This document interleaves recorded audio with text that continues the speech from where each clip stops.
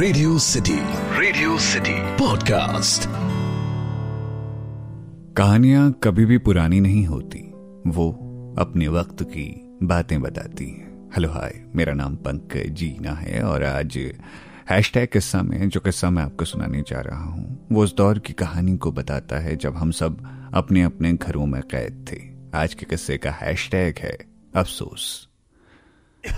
कमरे में दीवारों ने मुझे सिर्फ कैद नहीं किया है बल्कि हर एक से अलग कर दिया है। अजीब बीमारी आई है। जो बीमार होगा उसे अकेला छोड़ दिया जाएगा और जो अकेला होगा वही ठीक होगा। टेस्ट नहीं आ रहा था कुछ दिनों से और ना ही सांसें ठीक से ले पा रहा था। कुछ सफेद कपड़े पहने लोग घर आए। उन्होंने जांच की तो पता चला बीमारी ने गिरफ्तार कर लिया है। अजीब वक्त आया है जिंदगी में। जिस शहर में सपने लेकर आया था उस शहर ने सपनों को ही तोड़ दिया। जब तक घर में था बाबूजी कहते थे, अरे घर से निकलो, कुछ काम धंधा देखो। घर छोड़ा, काम में मन लगाया, सब ठीक भी था, लेकिन फिर ये बीमारी। कैसे बताऊं घर पर कि अकेला हो गया हूं यहां। बचपन में जब भी बीमार होता था मां घरेलू दवाइयां किया करती थी, अपने हाथों से खाना खिलाती थी। कभी कभी कहती थी, तुझे ना नजर लग गई है, तेरी नजर उतार देती हूं, सब ठीक हो जाएगा। आज सुबह से बहुत याद आ रही है मां की। घर भी नहीं जा सकता ना, घर वालों की भी तो फिक्र है। बाबूजी ने फोन किया था सुबह, हाल चाल पूछ रहे थे। क्या बताता, बीमार हूं। उसके बाद वो और चिंता में पड़ जाते। घर का इकलौता होना परेशान करता है मुझे। सोचता हूं कि काश किसी को अपने दिल की बातें बता पाता। कभी कोई था साथ में जिसको हर बात बहुत आसानी से बता दिया करता था। मैं उसके साथ होना खुशनुमा होता था। भुज्जा खाते हुए, चाउमीन खाते हुए, कभी अपने शहर के पार्क में टहलते हुए बातें किया करते थे हम। प्रेम कैसे शुरू हुआ था ये तो याद करना बेईमानी है, लेकिन प्रेम कैसा रहा ये याद करना खुशनुमा है। वो बोलती बहुत थी, मैं थोड़ा शांत रहता था। उसकी बोलने की आदत ने पूरे शहर को बता दिया था कि हम दोनों प्रेम में हैं। मेरी खामोशी की आदत ने तब भी मुंह नहीं खोला जब उसके लिए लड़कों की तलाश शुरू हुई। एक दो बार हिम्मत की थी कि उसके घर वालों को मनाया जाए, पर सिर्फ हिम्मत की थी।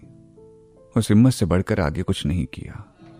उसके शादी में टेंट की कुर्सियां लगाते हुए आंखें रो रही थी, लेकिन जबान ने एक शब्द नहीं बोला। कुछ दिनों में वो अपनी दुनिया में मगन हो गई। उसने अपना नंबर बदल दिया। मैंने भी कभी नहीं सोचा कि शादी के बाद उससे बात की जाए। उम्र बढ़ रही थी और घर वालों के साथ रिश्तेदारों को मैं बोझ लग रहा था। ग्रेजुएशन के बाद ढेरों एग्जाम दिए। हर एग्जाम का फॉर्म भरते वक्त सपने सजाए जाते थे और एग्जाम होने के बाद वो सपने अपने आप बिखर जाते थे। हर बार तैयारी थोड़ी अधूरी रह जाती।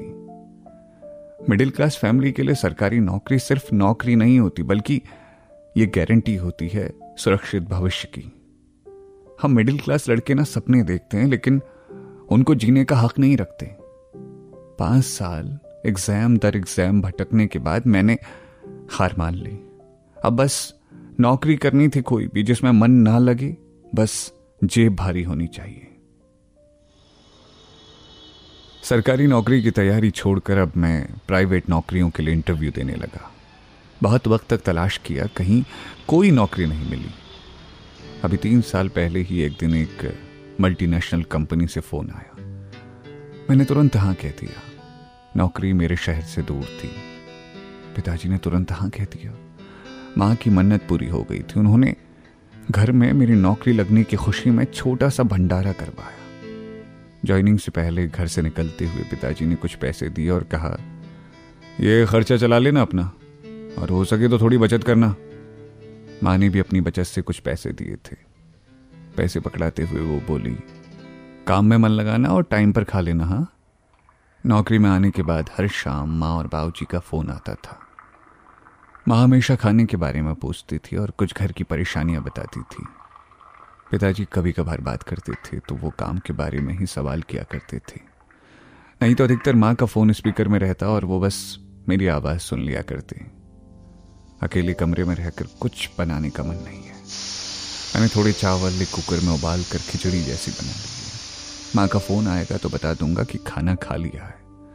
उसकी थोड़ी चिंता कम हो जाएगी। मुझे नहीं मालूम मैं इस बीमारी से अब ठीक हो पाऊंगा या नहीं, लेकिन मैंने फैसला किया है कि अगर इस बीमारी से लड़कर मैं ठीक होकर आया तो पिताजी को एक बार गले लगाऊंगा।